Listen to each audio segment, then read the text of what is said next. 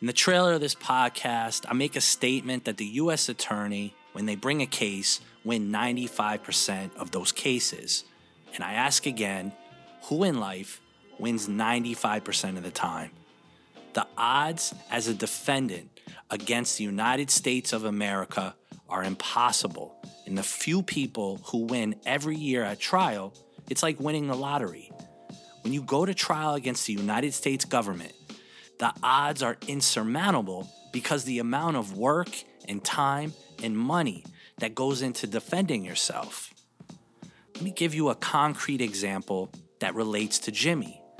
When Jimmy finally went to trial, it was after the government was investigating him for more than 5 years. So what that means is the government hands over to your defense attorney what is called discovery in the case.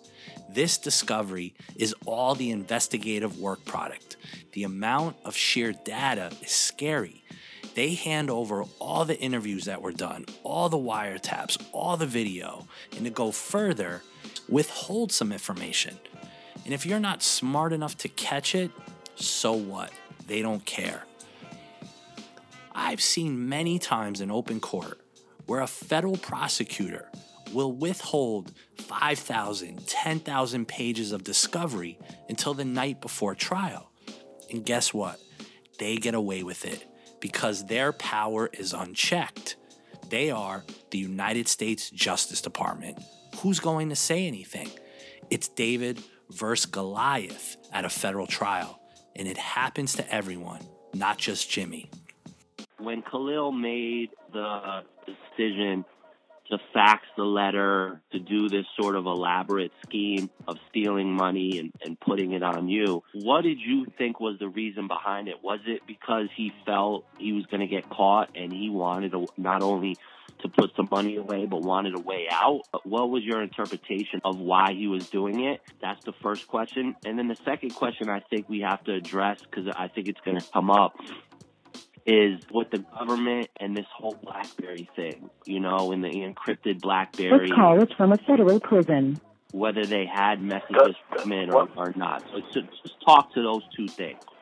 I think what Khalil believed was that because they were on his trail, and he probably felt that they got on his trail because of me, that if he gave them a big score and he could steal money at the same time, it will have them not look at him and they would look at me and would pretty much leave him alone. And whatever crimes that they thought he committed, that it would be way lesser if he gave them some evidence against me. Because when he sent the fax letter over to Todd Kaminsky, he didn't think he was going to get caught.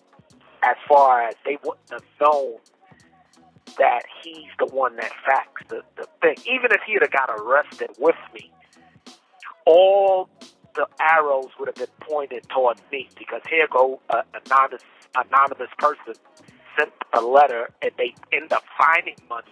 So I think in his scheme of things, it was in twofold. One was to get it off of him, and number two, to lessen his role in whatever was coming down on that whole situation. And I think those were the two reasons why he did what he did.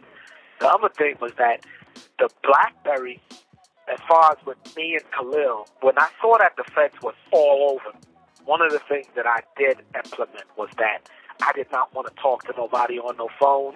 And if they wanted to talk to me, they would have to talk to me through my encrypted BlackBerry. Now, encrypted BlackBerry isn't out of the norm nowadays.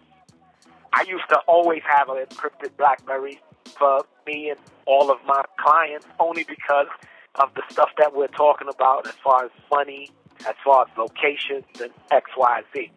When I told Khalil about the encrypted BlackBerries, which I told him they probably should get, he went ahead and he went and got an encrypted BlackBerry. But they were nothing between me and Khalil with BlackBerry. However, they were some stuff between me and Winston Harris. on encrypted BlackBerry. I think the other thing that I want to clarify, under the charge that you were charged with, they basically call that the Kingpin statute, right? Can you explain what that is? Yes. And Uh-huh. because I think we need to, for people to understand what you were charged with, what that charge means. I think I also want to understand if you're charged with the Kingpin statute, what does that mean that they're trying to prove how much drugs that you technically moved or not? So talk to me about that, because I think that's important when it comes down to the sentences you got, the charges that were put against you. If you could talk about that for a little while, I think it would help explain why the title of this is Unjust Justice. By the time this financial case turned into a drug case, they charged me with what's called, the statute is called 848, which is the Kingpin statute, which is the leader statute. That's why it's called the Kingpin statute. Now, under 848, it's 18 USC. No matter of fact, no, it's 21 USC United States Code 848. Under that code, there's two Kingpin statutes. There's one statute that states that you made $10 million a year.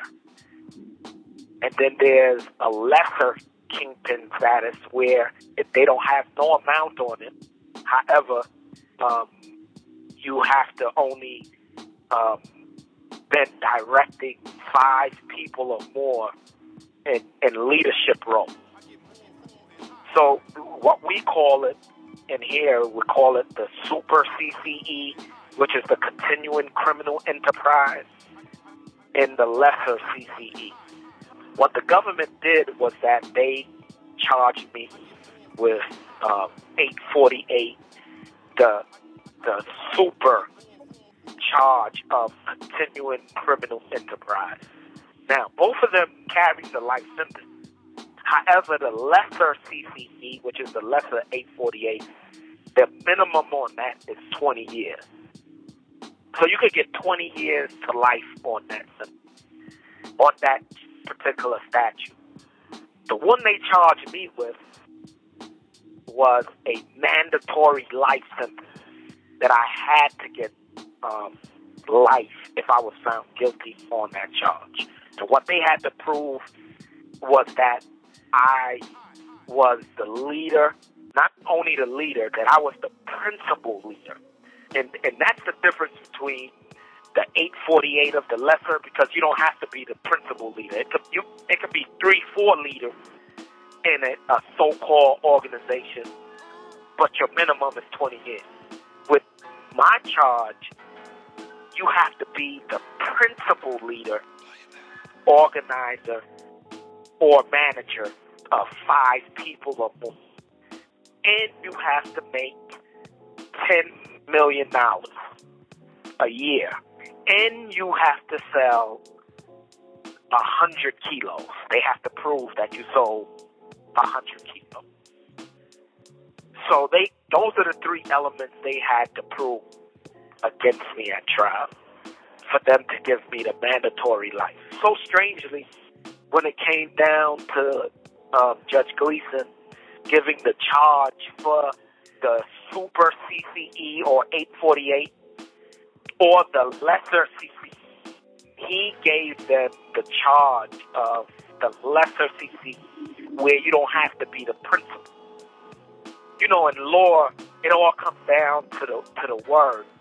And when they say you must do so-and-so or there has to be X, Y, Z, that's what counts.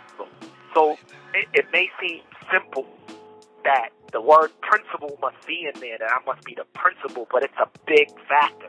That was what could have gave me 20 years or it could have gave me a life sentence. So when he was charging the jury and giving them the instruction, they had a sidebar. And during that sidebar, the prosecutor tells them, hey, you have to include that he was the principal, administrator, leader, and manager of 5 people or more. He blatantly says there's no way they're going to find him guilty as the principal. I'm not saying that. I'm going to say that he was the manager and the leader and administrator of 5 people or more. However, when he sentenced me, he said my hands are tied and I'm giving you life because I have to give you life on the CCE, which wasn't the case. The other drug charges that I was charged for were it's 21 USC 841, which is conspiracy to distribute and possess drugs of 5 kilo or more. Now that charge carries 10 years to life. So in that instance, I ended up getting, he gave me life. I had 7 counts. One of them was CCE. The rest was conspiracy to distribute cocaine of 5 keys or more, which all of them not mandatory, but maximum was life. And he gave me 7 life sentences for all of the counts on my drug charge. By law, he couldn't do it. He maxed me out on every charge every count the prosecutors brought against me. Sentencing in the federal criminal system is very scary, as the time you face for charges is astronomical and is really based on sentencing guidelines that is roughly based on an actual physical scorecard. It's a point system that determines how many months you spend in jail, or in Jimmy's case, how many life sentences. If you are like Jimmy and had previous felony charges, then you receive even more time. In America in 2022, a hot topic is prison reform and the idea that we incarcerate too many people. But for argument purposes, let's talk about non-violent drug offenses. Do you feel if someone deals cocaine, they should spend half their life in jail? Do you really feel that way? Even though the Mexican cartels transport and distribute billions of dollars of drugs every week into the United States, there's a thirst for drugs in America, and the war on drugs, year in and year out, just fails. So what do? The definition of insanity. We just continue to put more and more low-level drug dealers behind prison bars. Now, I'm not some crazy left-wing extremist who doesn't recognize that there are some very bad criminals out there. I've seen that firsthand. But it just seems in the war on drugs and mass incarceration, we can't figure out nuanced and practical solutions that are not steeped in political decisions, but decisions based around common sense and humanity. I mean, that just seems on the surface a little excessive. I know we can't speak for the judge and that, but why do you think it was so excessive? Well, in the federal system, anytime a person goes to trial, they punish you for that. They punish you when you exercise your Sixth Amendment right, your right to a trial by jury. They punish you, and pretty much you have a judge that's an ex-prosecutor who want to be tough on crime. And he punished me for exercising my right to go to trial. It's excessive. Nobody was killed in any of this so-called drug transaction that everybody blamed me for. But in the federal justice system, you go to trial, you lose, they're gonna max you out, man. They're gonna give you whatever they can give you. And that's what he did. I had 7 counts of drugs, one being CCE, and the rest being conspiracy to distribute drugs, cocaine, 5 kilograms or more. and he gave me life for every single count. 20 years for money laundering, 10 years for firearm. Every single count that I had, he gave me the max for. So if the gun, because somebody said that I had a gun, even though they didn't catch me with a gun, what he did was, if the max was 10 years on that gun, he gave me 10 years. If the max was 20 years on money laundering, he gave me 20 years for money laundering. So in actuality, I ended up with 7 life sentences. He gave me 7 life sentences for drugs. Gave me 20 years for money laundering. He gave me 10 years for guns. He gave me 10 years for obstruction of justice for giving Khalil $10,000 toward Henry Butler's lawyer. And I think that's it. Now, yeah, that's what he. In the case that the government presented, I would assume they had to make a connection between Khalil and Henry Butler, or they didn't make that connection. Did that connection exist in real life, or was that a construct of them putting another piece of the puzzle to present to the jury, but it wasn't really true? What, can you explain that? Were they work? They had worked together. They came up. I don't know who came up with it, but at trial, Khalil said he didn't really know Henry Butler. That the only time he met Henry Butler was through me, which was a lie. And when you're saying it was a lie, what was the truth? The truth was he met Henry Butler and was working individually with Henry Butler. That was the real truth.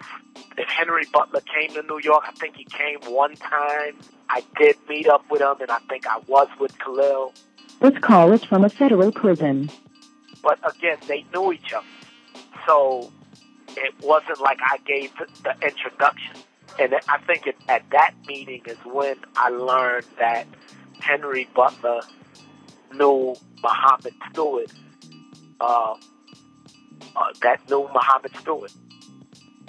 So before that, I didn't even know. And for me to be a leader of some organization, I would have to know pretty much everything. At least I would want to know. Now, if you ask me anything that happened at the Czar Entertainment while I owned the place, I would be able to tell you. Unless somebody was sneaking behind my back and doing something. But I didn't know any of the details of what was going on in any drug organization that these guys loosely was doing together. I don't even think that they were all together where they would be, giving, money to each other. I think it was a multiple of guys that hustled, that did their own things at times, and sometimes they did it together. It wasn't as the government painted it out to be, to where I was the head of some organization and nobody made a move unless they got a order from Jimmy Rosemont. And talk about Muhammad Stewart now, and the role that he played and how he fit into the story. Can you talk about that? Let me just finish with Winston, because it's just one last piece. Because the only 1 kilo that they got from me was because of Winston. And so that's why I was giving you the backstory that the last time I see Winston is after I show him the Khalil Abdullah stuff. Khalil obviously tells them about Winston and tells them how close me and Winston is. And what I noticed that the government was doing in hindsight was that everybody who they felt was close to me, they would go after. And I believe Khalil had knew that Winston was a deportee, and they went after Winston at that point. So I'm in Florida. I come back from Florida. I'm getting my stuff together really to leave New York. And there was a car that Khalil used to drive. It was a Dodge Charger. When I knew where the stash was at because most of the cars that these guys driven had stashes in it. And this one car, which was my car that I would leave in New York at times that I would drive, was a car that occasionally Winston or Khalil would drive at times.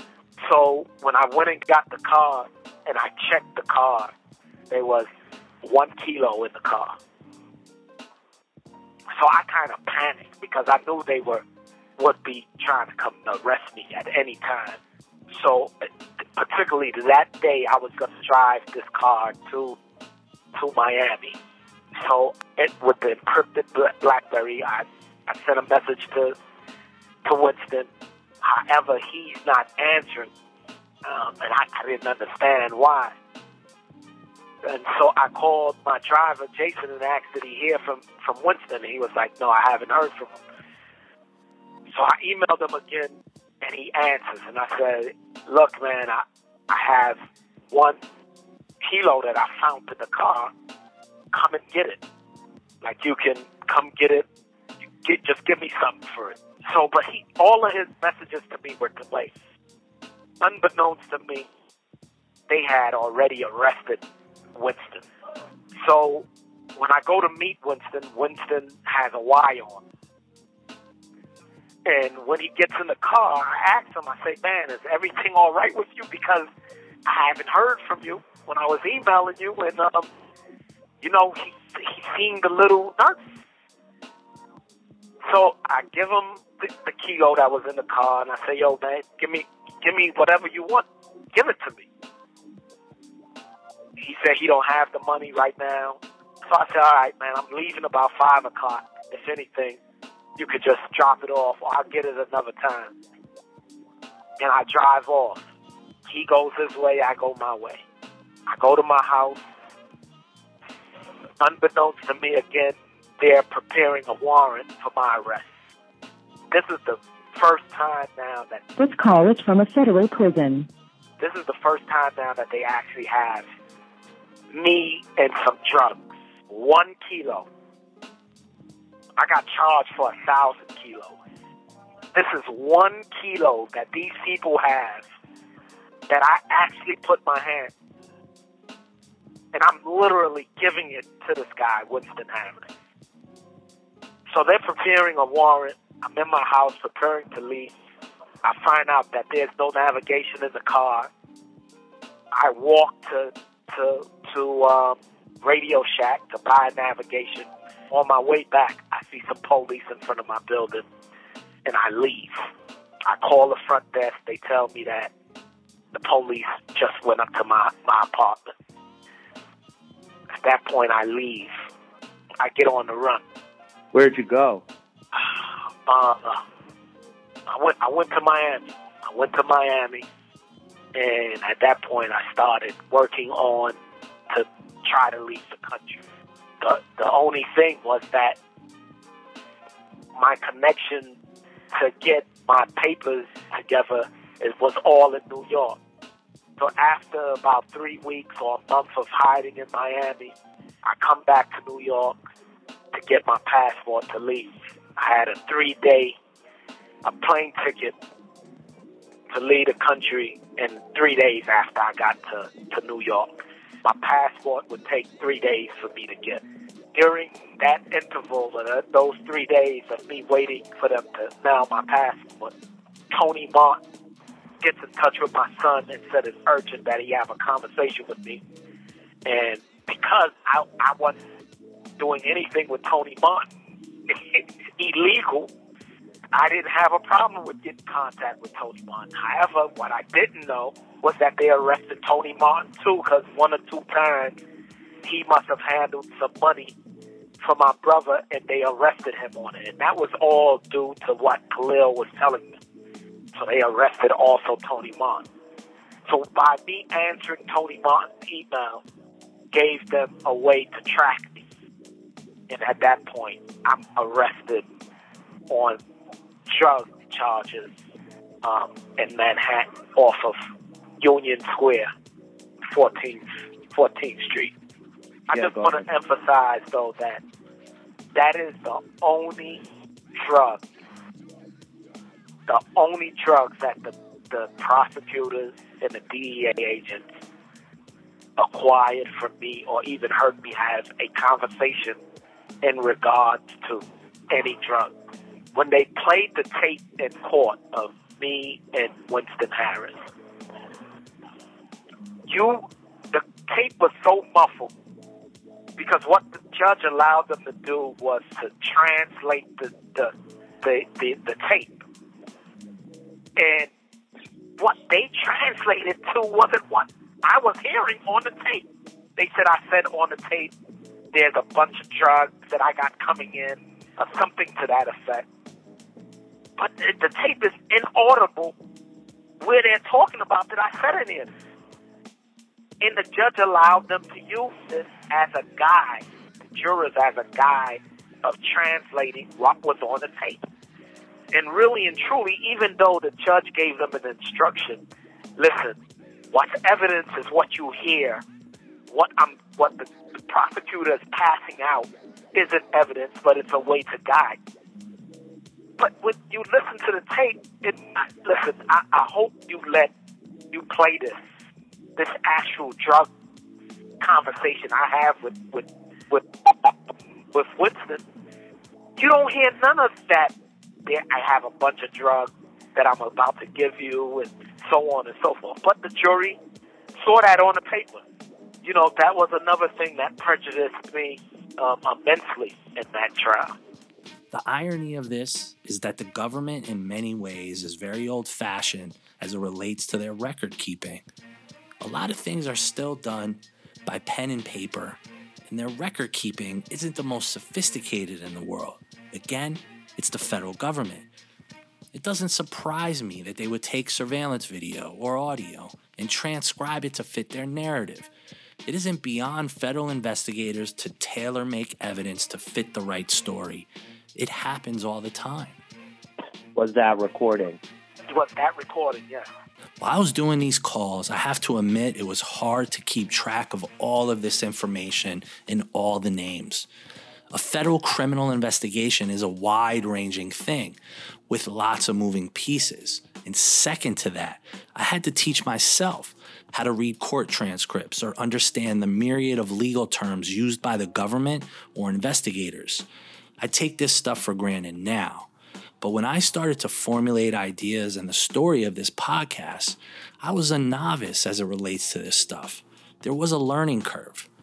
I made a statement the other day to a friend when I was talking about the feds, and I stand by this statement.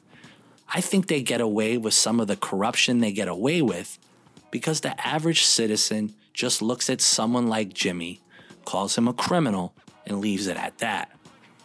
I know you're smart enough to realize that in the pursuit of justice, if we don't have some truth, then we're just lost. The machine of the federal criminal justice system is just that. It's a machine. It's a business. It's a tool of power. The people inside of it probably feel good and just about themselves.